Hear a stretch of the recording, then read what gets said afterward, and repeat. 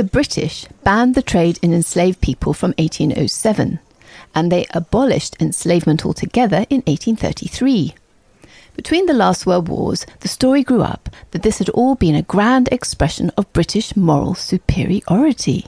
But then, in 1938, a young Trinidadian historian, Eric Williams, argued that it had been nothing of the kind. The British only abolished enslavement, he said, because they couldn't make money out of it anymore. For many years, historians reckoned that Williams had got it right. Now, last time we saw that the British Empire had changed dramatically between 1756 and 1783. First, it had gained a large portion of India, but then, in 1776, the Americans had issued their Declaration of Independence, and by 1783 had broken away and established the United States. Now, all this, as you can imagine, created a loud public debate about how the empire was being run. At first, in fact, it was a debate over the administration of India, but then it became a debate over the Caribbean islands. One result was the campaign to abolish enslavement. However, the loss of the American colonies had changed the whole situation in a much more profound way.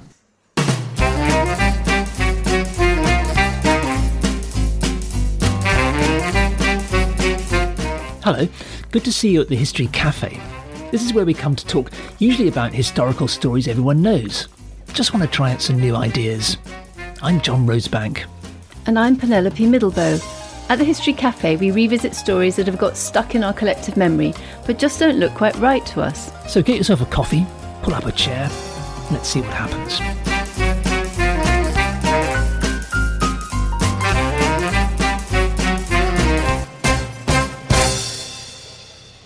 To begin to understand just how much the loss of the American colonies had changed the situation in the Caribbean, we need to get out a map.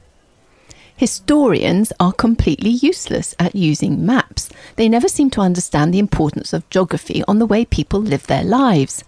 Maybe it's because historians have traditionally fancied themselves as literate and arty, and geographers have thought of themselves as down-to-earth and sciencey. Anyway, we should have a cup of coffee together more often. So let's get out a map of the Caribbean. You'll find one on our website. Now what you notice is that the British Caribbean stretch in a long arc. It starts in the southeast with Tobago, just off the coast of what's now Venezuela, and then it curves round to the north with Barbados and Antigua, among other islands, before you come round westwards. You bump into Puerto Rico, Dominican Republic, Haiti, Cuba, none of which were ever British. Then finally you reach Jamaica, which is the largest of the British islands, which is just south of Cuba. The Bahamas are away to the north, not part of this story, because they never had more than a few slaves. Trinidad, on the far southern end of the curve, and also the British South American colony of Guyana, were added in 1814. So the Sugar Islands, where enslavement was established, stretch in a 2,400-kilometre curve from off the coast of Venezuela to off the coast of Cuba, with the largest island, Jamaica, sitting rather isolated from the rest, far to the north and west. Well, now we need to map in the winds, because of course that's how everyone got around in the late 18th and early 19th centuries. Look up any sailing website and you discover that you can cross the Atlantic even in a relatively small boat in 3 or 4 weeks by using the trade winds.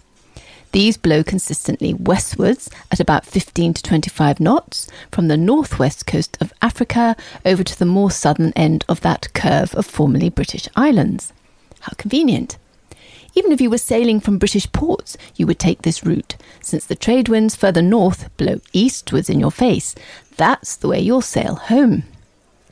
Now, obviously, if you're collecting slaves from Africa on the way to the Caribbean, then you'd go further south still, pick up the slaves, and then cross on the trade winds like everyone else always has. Now, all this geography affects everything about the Caribbean.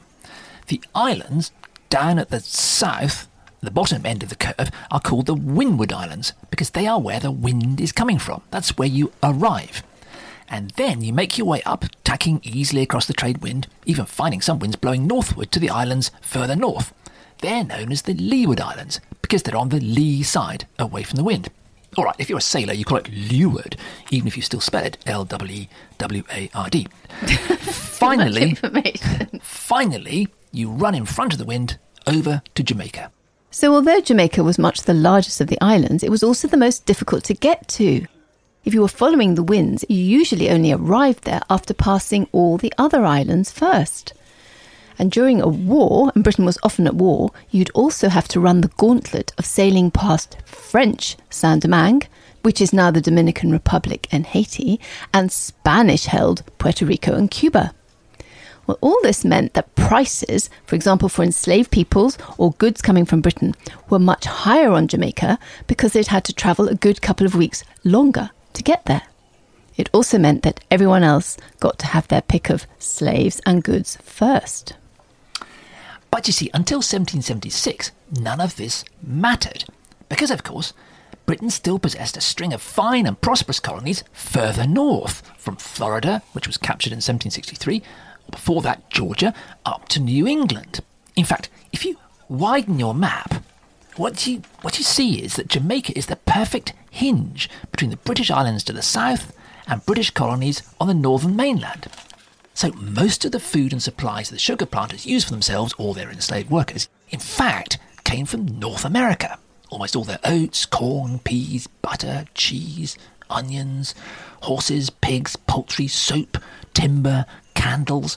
It was all so easy, so convenient, that the sugar planters barely bothered to leave land to grow food for themselves. They used it all for cash crops, and especially the sugar that their enslaved work people were forced to cultivate.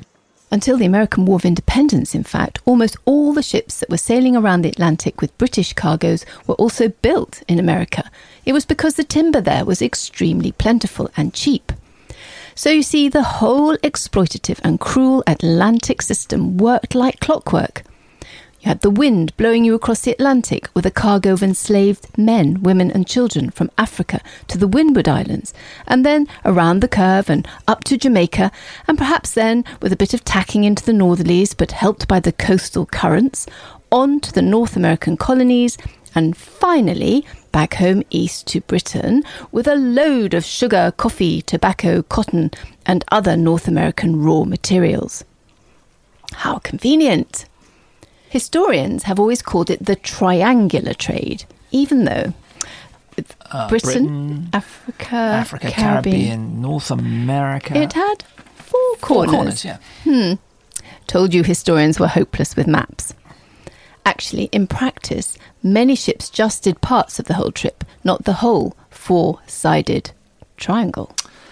But then, in the War of American Independence from 1776 to 83, Britain lost all of her North American colonies. Well, from Florida up to New England anyway.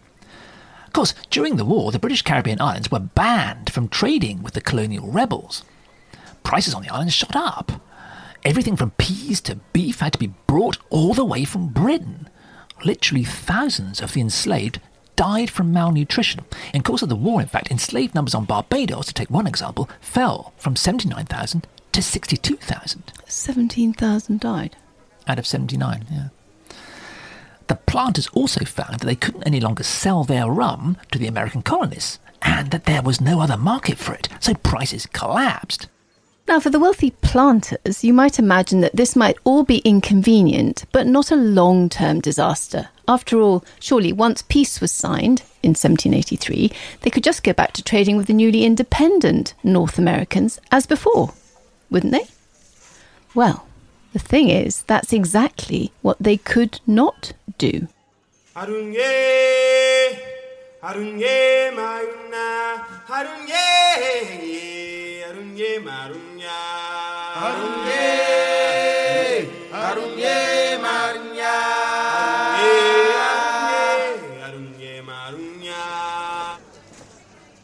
When Britain's North American colonies broke away and set themselves up as the United States, it was a disaster for Britain's Caribbean islands, because they'd always bought almost all of their food and supplies from the North American mainland and traded in American-built ships and sold some of their rum and sugar there. Of course, after the British lost the war with the Americans, the planters pleaded to be allowed to trade with the new United States exactly as before. But the British government flatly refused to let them. The problem was that Britain's foreign and commercial policy had always been built on the fundamental idea that Britain's colonies could only trade with Britain or with other British colonies, and only in British ships. It was a system known as the Navigation Laws. And those laws now banned the British Caribbean islands from trading with the North Americans or in American ships because the new United States was now a foreign country. Well, it left the British West Indies stranded thousands of miles from supplies of food and manufactures and having to trade in expensively built British ships from the other side of the Atlantic, or even built in India. And because of the way the winds blew, Jamaica, the biggest and most vociferous of all the British West Indian islands, was now very much the most stranded of all. So instead of being the hinge, it was now just left out on its own. Left out on its own, exactly. The irony is that the West Indies planters had always been the loudest supporters of these restrictive navigation laws. And the reason was very simple. The French island of Saint-Domingue, which is now Dominica and Haiti, was producing more sugar than all of the British West Indies put together. And without much of the brutality the British employed, it was producing it more cheaply. It's worth saying that again. Saint-Domingue was producing more sugar than all of the British West Indies put together, and without much of the brutality, and producing it more cheaply. Puts it all in context, doesn't it? So, if you scrapped the navigation laws, then British sugar would be priced straight out of the market. Everybody in Britain would immediately buy French sugar. From Saint-Domingue. So, after the American War, what the planters wanted was that the navigation laws should apply, as they always had done, to anything they sold. Since that kept their prices up, they would be able to sell sugar to British consumers who couldn't buy anywhere else. But now, of course, they didn't want the navigation laws to apply to anything they bought. So Cake and eat it? So British consumers would only be able to buy expensive British sugar, but the West Indies planters could buy their shipping and supplies cheaply from the Americans or whoever they wanted. Now, there had been days when the West Indian planters would have got away with something like this. Friends in government, you can get away with anything. That's what it's like in Britain. As we've seen, in good years, the Caribbean trade as a whole was worth 10% of Britain's GDP. But by the 1780s, that didn't cut much ice anymore. The Caribbean was no longer the centre of the empire, and the reason for that, as we saw in our last discussion, was the British Empire's huge recent expansion into India. Trade with India was already enormous. OK, there are loads of statistics. You don't need to worry about the details. It's been calculated, for example, that between 1750 and 1781, the East India Company, which had the monopoly of trade to India, had paid £36 million in customs and excise duties. That's over 11% of total government revenue. In some years, they were paying about a third of all customs duties. OK, what all this means is that India was financially keeping Britain afloat. Imports from India also included a very superior grade of saltpetre that gave English gunpowder and therefore cannon a significant edge in warfare. But there's a more important point, a political point. The East India trade was being run by a private company, the East India Company. They had their own private navy, the Bombay Marine, to protect their trade. They administered the British settlements in Bengal and other parts of India. From 1793, the East India Company was even paying the British government an annual subsidy of $400,000 just to be allowed to keep its monopoly. The West Indies, by contrast, were costing the British government steeply to retain. Long ago, 1973, historian Philip Coelho calculated that the protection of Caribbean trade and administering the islands was costing the British government over £1 million a year. That's over 10% of government revenues. And that's despite slapping massive duties, import duties on the West Indies sugars, which didn't come close to paying for the costs and simply pushed up the price of sugar in Britain way above the international rate. So while the planters made private fortunes, British consumers, and more important, the British government, was, for much of this time, heavily out of pocket. There was something else besides. If you wanted to negotiate with the West Indies planters, you had to deal with the Planters' Assembly on Jamaica, a little local planters' parliament. But you also had to deal with the Assembly in Barbados, and another one in Grenada, and another in St. Kitts, and others in all of the other older island colonies. And they had a long and well-earned reputation for being difficult. In fact, for much of the period before the war with America, The West Indian planters' assemblies had been muttering about joining the American rebels if the British didn't give them what they wanted. By contrast, the Indian Empire was run by a single company, the East India Company. And that company was easy to bully. The latest East India Act of 1784 gave the government much more control. And then the company's charter was up for renewal in 1793, and then again in 1813, and again in 1833. And each time the British government could and did dictate terms and take more control and more money. Just like the BBC, really. So, of course, however much the empire was theoretically being run as a single unit east and west, with goods from India being sold across the Atlantic, in practice, the British government was increasingly running its imperial policy to suit the East Indian trade and not the West Indian. So the days when the West Indians could get away with whatever they wanted were over.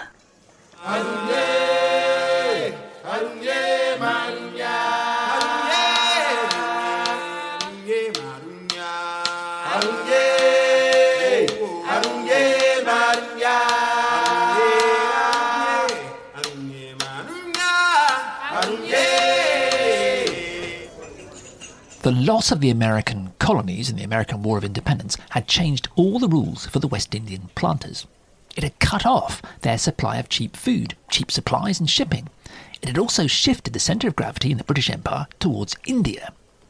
The Atlantic colonies continued to be an important market, but political decisions were increasingly now being made to suit the East Indies and not the West. On the 2nd of July 1783, 2 months even before the peace was signed to end the war with America, France and Spain, the British government passed an order in council.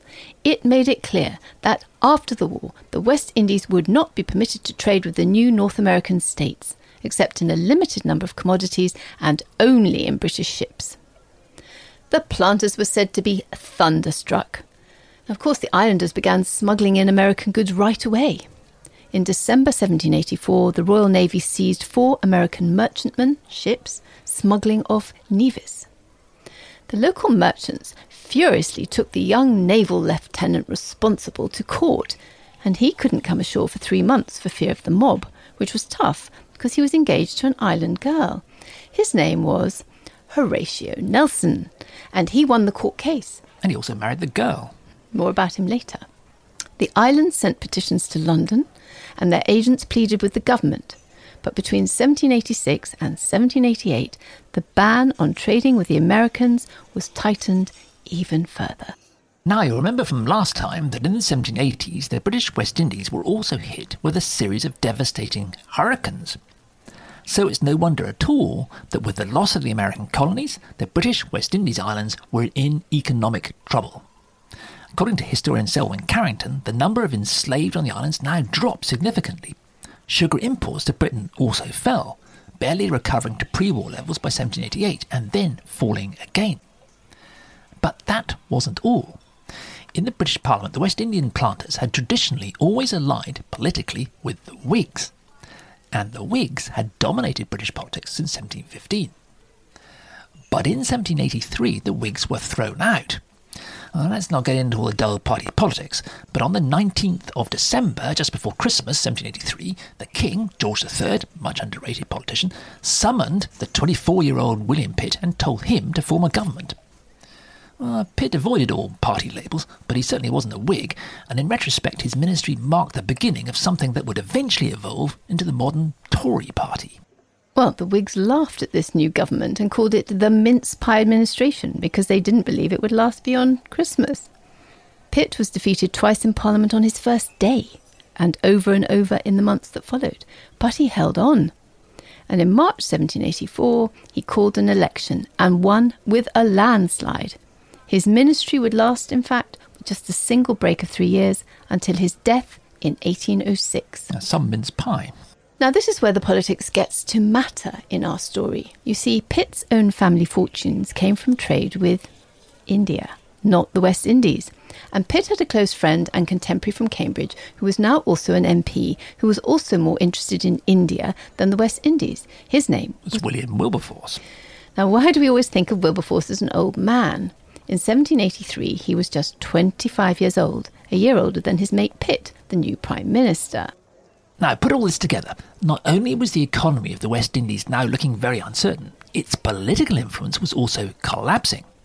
And that meant that enslavement, which for decades had been regarded as an evil, if necessary, institution, was at last something that could be openly discussed in Parliament. As long as America was ours, wrote the abolitionist Thomas Clarkson, there was no chance that a minister would have attended to the groans of the sons and daughters of Africa, however he might feel for their distress. Well, by the 1780s, ministers were certainly hearing the groans of the African sons and daughters. And dig a bit further, and you unearth something else, something most historians of enslavement and abolition have generally ignored. What motivated many of those opposed to the West Indies planters was not really enslavement at all.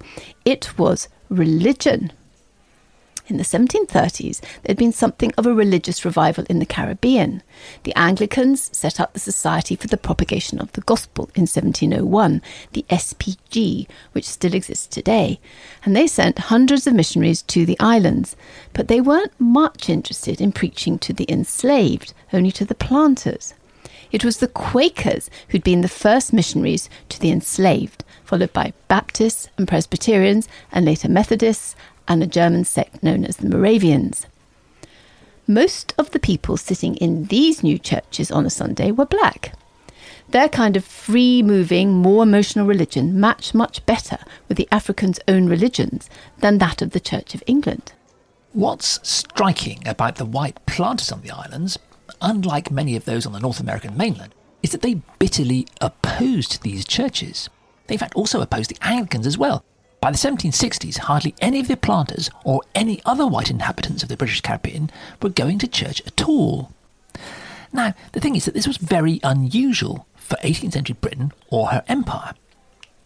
One clergyman reported from the West Indies in the 1760s and 1770s that it was, quotes, a kind of fashion there not to go to church. Now, this was the Reverend James Ramsay, who'd first arrived in the West Indies as a naval surgeon aboard HMS Arundel. We've come across him before. He came to the conclusion that the government would have to do something about the lack of religion on the islands. Well, sure thing, you say. But the important thing about Ramsay is that he had some very influential friends.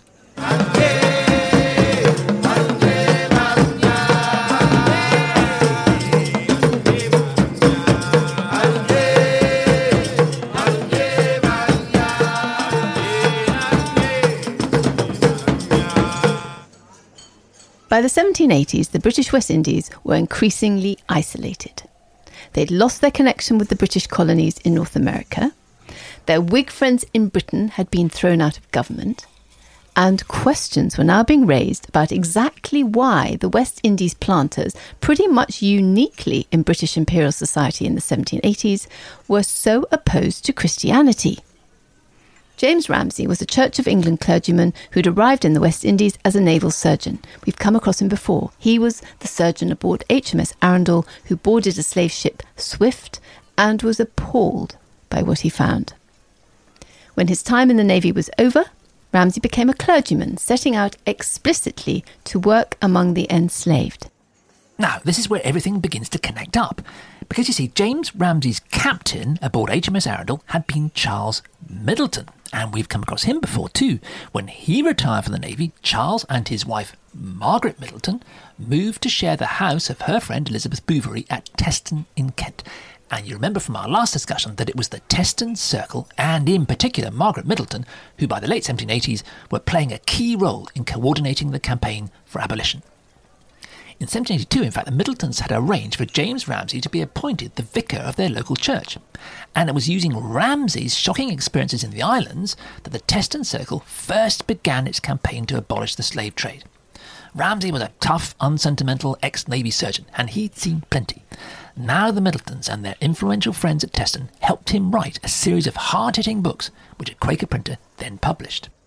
And what all this tells us is that the main driving force for this circle of abolitionists at Teston was not political or economic, but religious.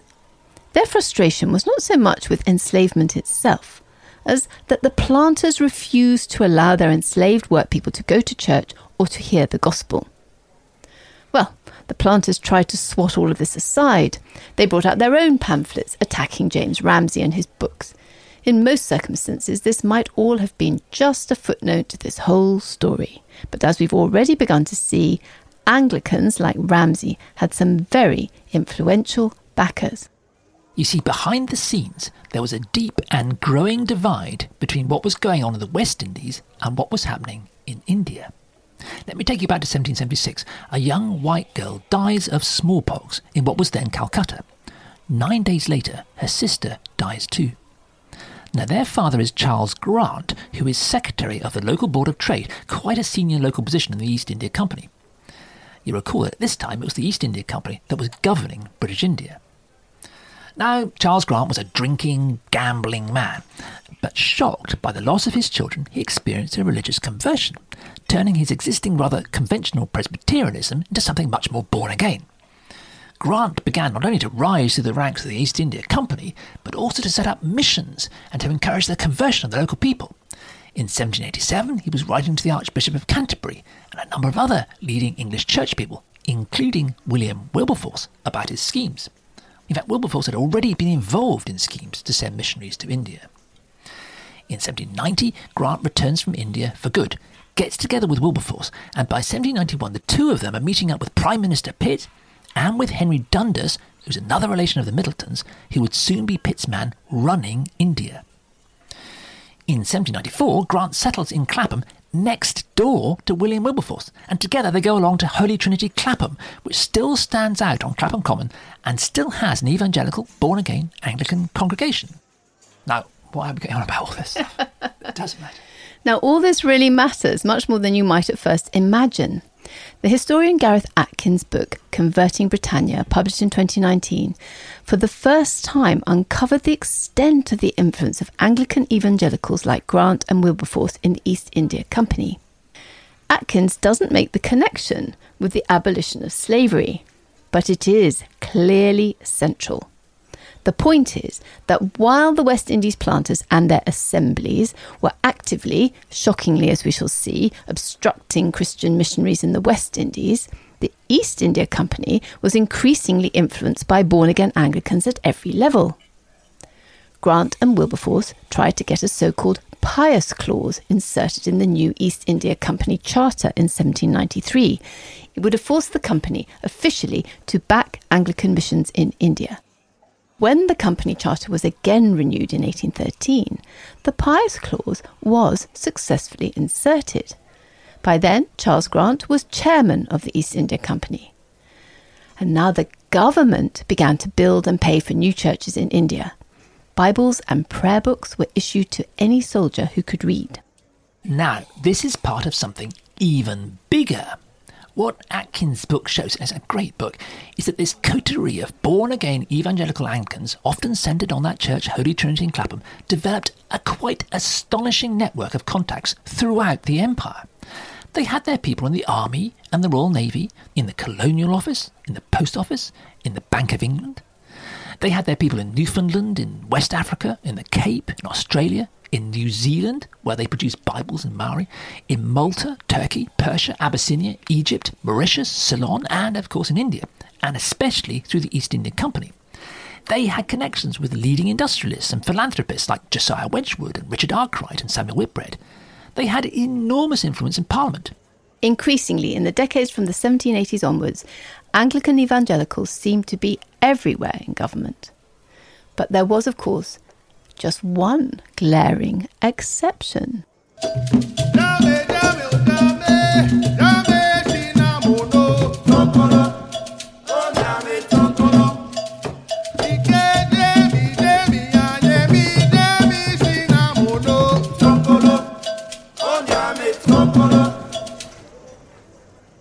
The British West Indies planters' opposition to the churches cost them very badly, and especially among the evangelical Anglicans who were now spreading their influence into every corner of government and empire. In fact, by the 1800s, the West Indies was getting to be just about the only part of the empire where the evangelicals were kept out. Historian Gareth Atkins writes, quotes, "The Colonial Office, which was itself an evangelical outpost, of course, fought constant battles with recalcitrant West Indian assemblies. But as we shall see, the influential planters and even many of the clergy in West Indian parishes still refused to have anything to do with these evangelicals and their pious desire to preach to the enslaved." Well, for the planters, this was all a catastrophic political blunder, because the evangelicals had contacts everywhere, and especially with the Prime Minister, William Pitt, and in the East India Company. In what was rapidly becoming a competition for economic and political influence between the West Indies and the East Indies, it was completely obvious which side these very powerful evangelicals would be on. And of course, the abolition of slavery was an issue, perhaps the issue on which the evangelicals were most loudly and powerfully active.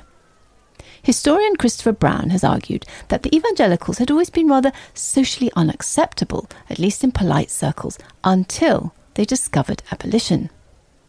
He claims, in fact, that the campaign against enslavement appealed to them, not only because it was obviously just, but precisely because it made them and their evangelical faith, which is what mattered, suddenly rather more socially popular. Well, that might strike you as overly cynical, but what you can say is that if the planters were looking to keep their slaves, their attitude towards the churches made it absolutely certain that they would have fewer and fewer backers among any of the people who were pulling the strings back in Britain and in the rest of the empire. From the 1780s, the influence of the West Indies planters in London was ebbing away quickly. Their plantations still mattered, but they were no longer the heart of the empire in the way they had been. India was quickly becoming much more important. Just as important was the loss of the West Indian planters' political clout, especially in the face of the rise of a well-connected East India Company. The planters' friends, the Whigs, were out of government. The loss of the American colonies had made a moral debate about enslavement not only possible but urgent, and now the evangelical Anglicans had come in behind it, and they were fast becoming a truly formidable political force. But this still begs the question of why the slave trade, the enslavement and shipment of newly enslaved people, was eventually banned when it was in 1807. The West Indies planters' political and economic clout was clearly falling sharply from the 1780s. So all the things we've been talking about in this discussion are what you might call the long-term underlying causes. Why things only come to a crisis in 1807 is what we need to find out. And for that, we have to begin to understand what was happening in the 1790s. In 1789, the French Revolution had broken out, and war between Britain and revolutionary France soon followed. The French Revolution had also sparked a spectacular revolt among the enslaved of French Saint-Domingue. That, you remember, is the island which was producing more sugar than the whole of the British West Indies put together. The revolt ended with the establishment of the first ever ex-enslaved Black Caribbean Republic, when Haiti was recognised on the 1st of January 1804. Extraordinary moment. Extraordinary. Now, in these circumstances, the British government, which was anyway never likely to give in to moral pressure, never has done, never will, was even less inclined to stir up trouble in the Caribbean by tackling the issue of enslavement. In fact, the government of Wilberforce's friend William Pitt was now quietly buying slaves for itself and turning them into soldiers to fight against the French in the Caribbean. 13,400 of them. They were, of course, promised their freedom when the war was over. Oh, yes. In practice, when the war ended, they were transformed from slaves into regular soldiers who the government claimed had technically volunteered. And soldiers, of course, who volunteered could be retained indefinitely. Oh, what a surprise. So those who didn't die or run away were still being forced to serve in the British Army in the 1820s, despite being promised their freedom. But of course, back in the 1790s, this ready supply of soldiers in a war against France meant that Pitt's government was in even less of a hurry to end enslavement. The abolitionists had plenty of popular support and influential friends behind the scenes, but their campaign stuttered on through the 1790s and achieved nothing. In the end, even the petitions stopped. So the question is, what changed by 1807? You see, this is right in the middle of a new war with France, which had restarted in 1804. Why upset things in the Caribbean now? Well, we've argued all along that however powerful and influential moral campaigns might be, nothing ever changes until the politics, and above all the economics, make it necessary. Which brings us to the biggest question of them all. As we've seen, the Trinidadian historian Eric Williams claimed many years ago that the real reason the British abolished the trade in slaves when they did in 1807 was because by then the trade wasn't making money anymore. As Williams put it, quotes, the decisive forces are the developing economic forces. Politicians, he said, always talk in public about high morals, but what they're talking about in private is always, quotes, something you can touch and see to be measured in pounds sterling, in dollars and cents. So, was the enslaved economy of the Caribbean, was it or was it not making money by 1807? The stage is set. Enter the man who has claimed that pretty much everything Eric Williams ever wrote was wrong. Enter Seymour Drescher? As we'll discover in our next discussion at the History Cafe about the ending of British enslavement.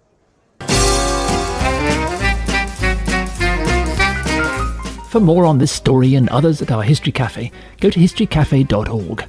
There you'll find information about us and also about further reading you can do. It's also a way to ask us any questions you might have.